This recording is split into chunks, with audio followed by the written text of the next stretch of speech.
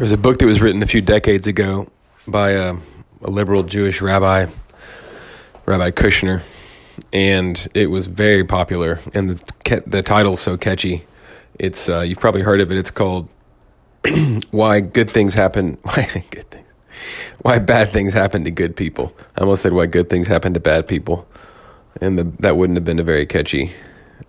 Well, maybe it would have. No, it's why bad things happen to good people. And that's just a great title for to sort of capture the message here which is Christ's second word of 7 to these churches in Revelation 2 and 3, to the church at Smyrna here. Let me go ahead and read the passage, as I promised that I'm going to try to do at the beginning of these messages. And to the angel of the church in Smyrna, write the words of the first and the last, who died and came to life. I know your tribulation and your poverty, but you are rich, and the slander of those who say that they are Jews and are not, but are a synagogue of Satan. Do not fear what you're about to suffer. Behold, the devil's about to throw some of you into prison, that you may be tested, and for 10 days you will have tribulation. Be faithful unto death, and I will give you the crown of life. He who has an ear, let him hear what the Spirit says to the churches. The one who conquers will not be hurt by the second death. So this is a window into the best church getting the worst treatment. This is the Job syndrome. Job suffered not because he'd done something wrong, but on the contrary, he suffered because he was so righteous. Job 1 verse 8. And the same could be said to a perfect degree of Jesus. And this is often the pattern that God takes with his people. C.S. Lewis calls something like this the intolerable compliment.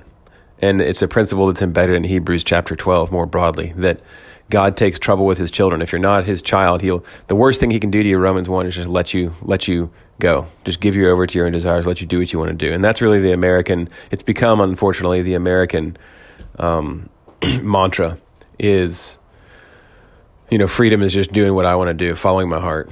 And that's the worst thing God can give you over to. But if you're his, he disciplines you. And the farther along we are with him, oftentimes the more he knows we can take. And so the more he will put us through the forge. It's like a weightlifter. If he's strong, you're going to be able to rack up heavy weights because he's going to be able to handle it. And he knows that it's good for him or she and that it's going to make him stronger. And so God is like that with us. And we see that here with this church. It's not a punishment at all. This church is it's the shortest of the 7 messages. It's less than half as long as the longest message. It is one of only 2, the other being the church in Philadelphia with no rebuke at all. But as one commentator points out, it's somewhat austere, kind of surprisingly. We might expect it to be more encouraging because this church is praiseworthy, but it's less encouraging than we might expect. It's not discouraging, but it's pretty bracing because Jesus says, look, don't be surprised. You're in the middle of suffering. It's going to get worse, and some of you are going to be thrown into prison. Stick it out till the end. Persevere. Be faithful unto death. Some of you will die. I've got a huge reward for you. And I'm with you. So it's a rather bracing message. Trying to think about what else to say. There's a lot of context here with regard to Smyrna. But let me just say this in short. Smyrna the word might well mean crown. It was known as the crown city, the crown jewel of the empire. It's a beautiful city. It was known for its beauty. It vied as the number one Roman city in the area. It vied with Ephesus and one other city for being number one. There's a huge temple, massive emperor worship. massive worship of the state as omnicompetent, big temple in which they literally said that the government is God. And it was and there was nature worship. Sybil was worshipped, basically Mother Nature. So there was state worship. The state can take care of our problems. The state can provide for everything that we need. There was nature worship. And it was a crown city. And there was actually a hilltop that was crowned by a bunch of official buildings that you could see from. It was a harbor. It was a seaport, and you could see it from the ocean, and it looked like a crown. And so it was known for a variety of reasons as the crown city. And so all that to say, Jesus is his promise to this church is, be faithful unto death, and I will give you the crown of life. And so he's basically saying, the government is promising you that it will give you a reward if you just look to it to provide all of your needs and give yourself to it. And boy, if that doesn't sound more and more familiar in our culture today, the government telling us that it could take care of everything, give us everything, and we'll take. They're taking everything and promising everything in return. Presidential elections are getting more and more messianic. In America, and nature worship, same thing. A lot of the green push, not so much hey, we're stewards of God's good creation, but just nature is sort of all we have, Mother Earth, and it's our end all be all to make sure that we'll do anything and pay any price to make sure that the ice doesn't melt and all that stuff, and animals don't die. And so there's a real resonance here with actually what the Smyrnans were right in the middle of. And Jesus says, those things can't provide a crown for you. Those crowns will fade. They'll break. I've got a crown. It's the crown of life. It's me, right? The crown of eternal life, because I hold the keys of death and hell. I've conquered death. I've passed through death. And I, stay true to me. And even if you die, you don't die, because you'll pass through death, and you'll live forevermore with me. And so I will give you the true crown that's unfading. So there's a real call to these people to suffer well. Let me see if there's anything else I want to say here about Smyrna. So let's just jump into the text here. The first, I sort of touched on this, but in verse 8, the first thing that Jesus says, the risen Christ, to each of the churches in one sense or another is, look at me, look to me. Get your eyes off of whether it's yourself or the culture around you. And the secret to living well as Christians is Christ, is to looking at the risen Christ. And again, in Revelation 1, we're reminded of the fact that, Jesus appears to John. It's the anchor of the book, and everything else flows out of that. Because of who Jesus is and what he's done, we are more than conquerors, and we need to keep our eyes fixed on him and remember, constantly remember and remind each other of what he's done and who he is, and that free salvation is offered to us through his achievement, and because he's passed through death and hell, and he was crucified for us and to set us free by his blood. And so, he's saying here, he's pulling from. He says, hey, your reward is this crown of life, that because remember, I passed through death, and I hold the keys to death and hell. And so he's reminding them of who he is and what he's done, that we saw there back in chapter 1.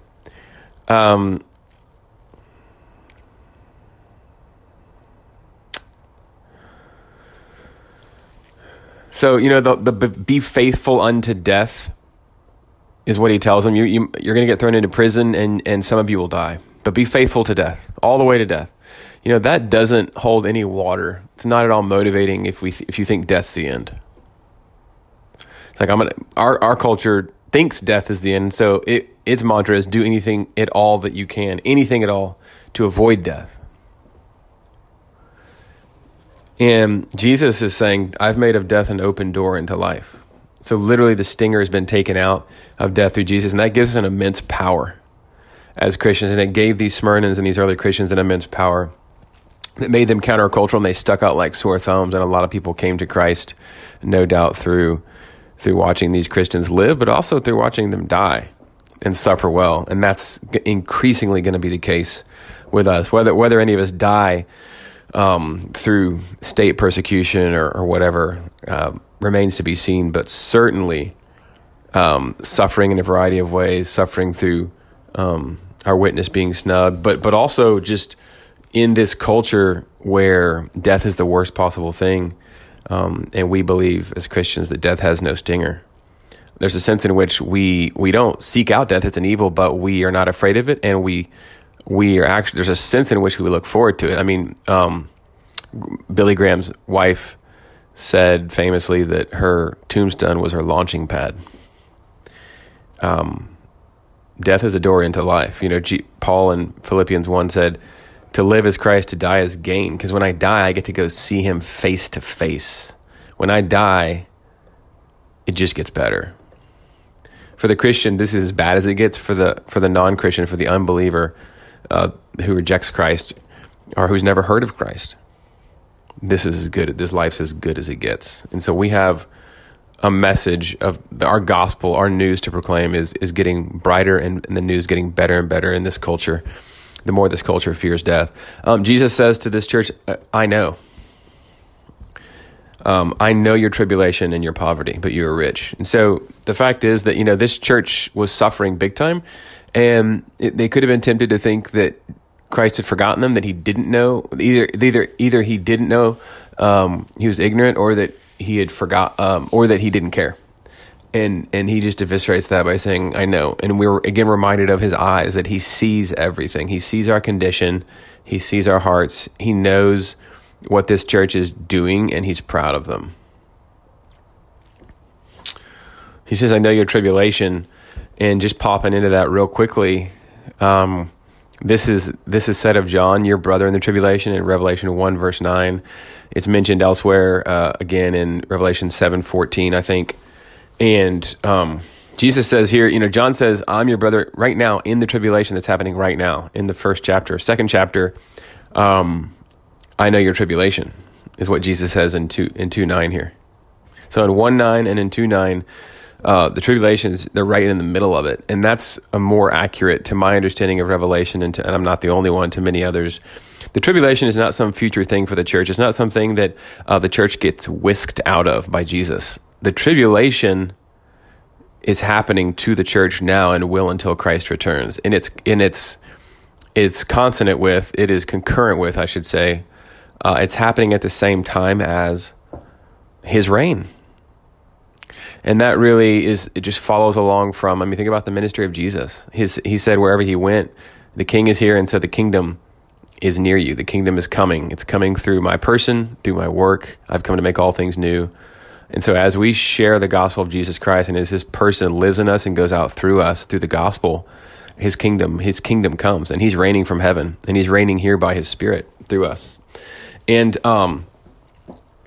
so, but his ministry was one of privation, of suffering, of rejection, and of death. But and so, in other words, it can be encapsulated by saying his ministry there was great tribulation in his ministry, but his kingship went forward through, and especially in the greatest victory, the cross, through his ministry, through his life, and then through his death, preeminently. And so it's the same with the church. The tribulation in Revelation isn't some future thing. It's then, when John was writing, I'm your partner in the tribulation, and in the suffering, in the patient endurance, and in the kingdom. He says all those things. So the kingdom is now and growing. The tribulation is now and growing. And the more it grows for us, and the steadier we hold and fix our eyes on Jesus and preach the gospel and don't fear death, the more his kingdom comes. And so,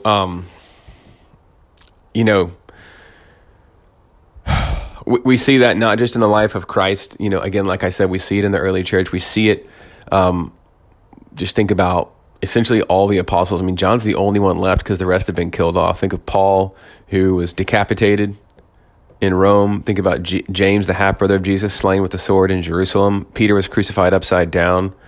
And here's John sitting on Patmos, a Roman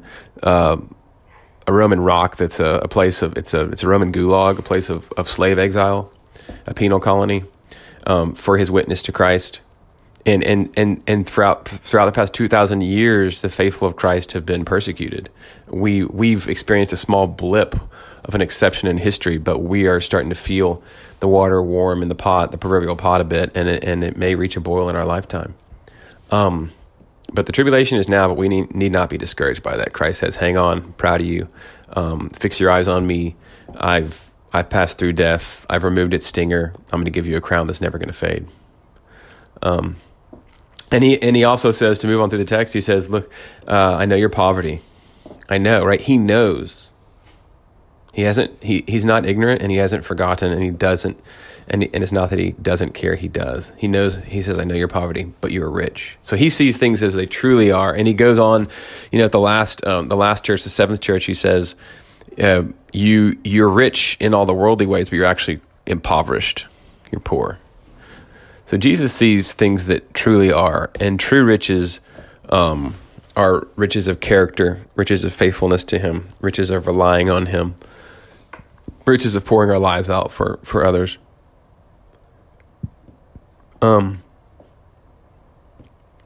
Christians throughout history, certainly at this time, throughout history, and even today around the world, and even in America, like I've been saying now, increasingly,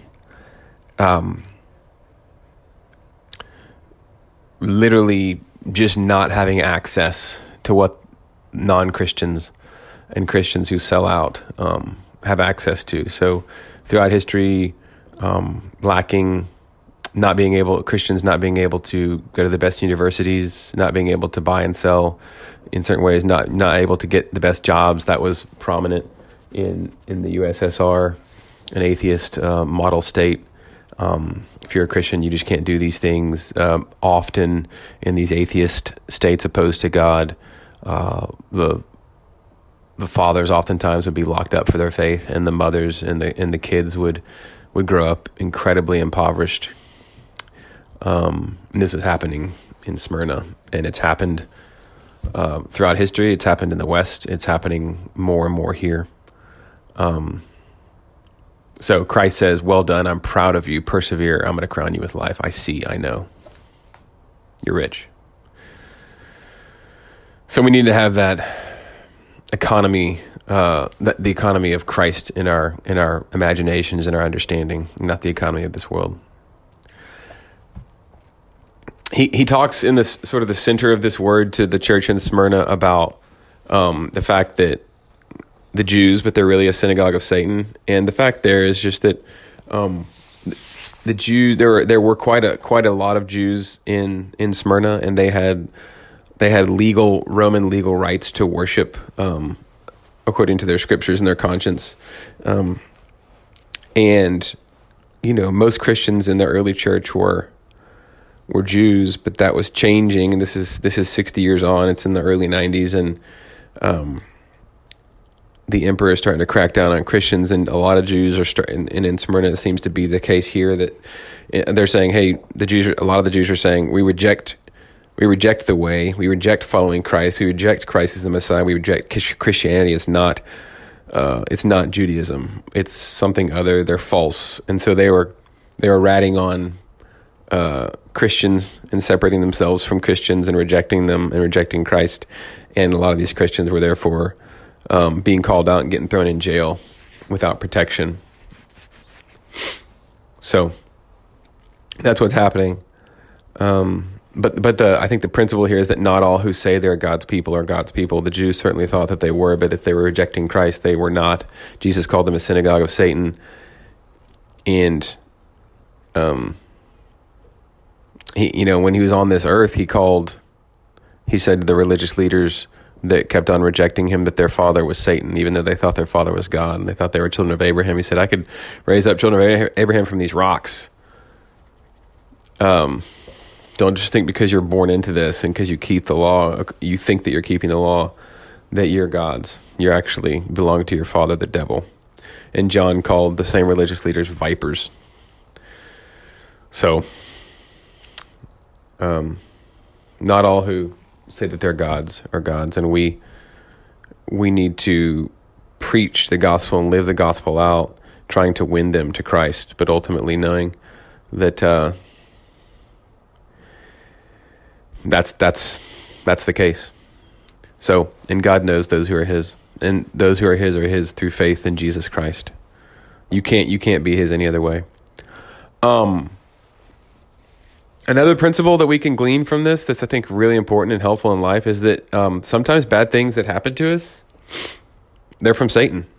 I mean, that's one of the missing pieces in the book of Job, is that Job kept thinking, I think he never understands that Satan's the one, and he knows God is sovereign, but he keeps kind of putting it on God. Why are you doing this to me? And ultimately, yeah, God's the one who allowed it. God's the one that pointed Job out to Satan because Job was so righteous. Have you considered my servant Job? In Job 1:8. But Satan was the one doing the things to Job. And Satan, he loves to screw with God's people. And he loves to wreak havoc and to kill and to destroy and to lie and to accuse. And so Jesus, he was doing that here. And sometimes bad things that happen to us, and Presbyterians and Reformed folk will, I think sometimes we miss this. It's like, yeah, well, God's, this comes from your hand, God. Well, it comes through his hand. But the cross was the work of the devil. It was the work of evil, but God used it in his sovereignty. He even foreordained it and determined it through the freely chosen evil of man in the work of Satan to save us. And so Satan's doing this stuff here, but Jesus isn't stopping it. He could, but he's going to work good through it. And so that's a paradigm that will really, and he doesn't say, hey, I'm going to get you out of prison, you're not going to die. He says, be faithful unto death. It's a charge that we should keep in front of us every day. Again, like the weight trainer, like the guy working out in the gym that's a hoss. The more weight, the more strong he gets. And if you put one too many plates on, it might be too much for him. But the guy that's his spot knows, okay, here's just the amount we're going to do, and I've got you, I'm here. That's what Jesus does with his own. He tests us in pain and suffering and submitting to them and knowing, keeping our eyes fixed on him during the process and knowing that he doesn't hate us, that he loves us, that he's conquered death, and that he puts us through these things, actually to make us more like him. And actually it's a high compliment a lot of times when he does, and he doesn't take us out of trials. He does this with his shock troops. He does this with those that are most mature in him a lot of times, because those that are immature in their faith can't handle it. So knowing that pain can be one of God's highest compliments, that he's not necessarily going to whisk us out and that he's not necessarily displeased with us, is a huge life hack. So one, again, he thinks we're worth taking the trouble over. Pain is his scalpel to cut out the cancer. Pain is his forge to turn things up, to burn out the impurities, to make us pure, make us more like Jesus. Even Jesus was pruned. If God doesn't cut us, then we're not his, right? Hebrews 12. But so he thinks we're worth taking the trouble over. And also, secondly, he knows that we can take it. Like I said, who got more pain and more suffering purposefully put into his life as part of his mission than Jesus? The Father paid him the ultimate compliment, as it were. But as C.S. Lewis says again, it was the intolerable compliment. But he's making us more like, when God does that to us, when he introduces this stuff and he tells us, hey, I'm proud of you, be strong, persevere, keep your eyes fixed on me. It's to make us more like Jesus, less reliant on self, more hale, beautiful, less selfish. So bottom line is, let me just give you the bottom line and then wrap it up. We're reminded in the letter to Smyrna that as Christians, I'm quoting here, okay? As Christians, we're called to suffer. That's Tom Schreiner. We're reminded in the letter to Smyrna that as Christians, we are called to suffer. It's a calling, right? What does Christ call? It's to come and die. It's to pick up your crosses and follow me. If we've veered off of that, and we in America have taken that call to pick up a torture device and follow Jesus to the cross. That's our call. And to call others to the same thing as we follow Christ together. Somehow in America, we've perverted that to a call to get rich and healthy. Your best life now. This word to the Smyrna church just decimates such evil, heretical nonsense. Ian Paul, commentator in the Tyndale series, says this. He says, there's no sense here of Jesus has a wonderful plan for your life. No, he says, I know, I see you, keep your eyes fixed on me. suffer well, and some of you will need to suffer all the way to death. You're more than conquerors. I'm proud of you. My mentor, Dr. Kelly, says this. He says, we give up rivers of eternal pleasure when we embrace nonsense like the health wealth gospel, right? We give up rivers of eternal pleasure for a shallow cup of temporary water. The crown of life is waiting for us, friends. And Jesus is the one. He is the crown of life, and he's the one that will place that crown, that laurel wreath of victory on our heads, and it will last forever. Again, my mentor Douglas Kelly, he wraps up these principles in his commentary, which is just a collection of 66 sermons through Revelation. He wraps them up nicely. 3 things. 1, we learn we're never alone. We never suffer for Christ alone. He's with us. He walks among the lampstands again, chapter 1. He knows our suffering, and he suffered worse for us. He's the perfect high priest. Number 2, so we're never alone. Number 2, our suffering is never fruitless. Nothing is wasted in God's economy. No suffering. He will use it all for good, Romans 8:28. We see that here. He even collects, Dr. Kelly says, every one of our tears in his bottle, Psalm 56:8. He collects them, right? Nothing, not a single tear of pain goes to waste. One day, Revelation 21:4, he's going to wipe each of those tears from our eyes. So all the pain and suffering, he's actually going to use those things to comfort us tenderly, intimately, personally. How wonderful. How wonderful. We can rejoice in the pain now, knowing that deep and lasting comfort is coming. And then finally, we're never alone. Our suffering is never wasted. It's never fruitless. And finally, the best may suffer the most, as I've said. So let me close with a quote from him on this word to the church. Jesus is saying something like this. I'm going to allow the forces of evil enough rope so they will take some of you, my most beloved children, and throw you in the jail, from which some of you will not come out alive. You'll be taken to the chopping block, but do not worry. I do not ask you to go anywhere that I did not go, nor do I ask you to go even one step alone. I have passed through the territory of death already. I have taken all of its terror away for believers. Now, the only thing that awaits you on the other side of death is holding my hand as we walk together into the new beauties of resurrection joy. God bless you.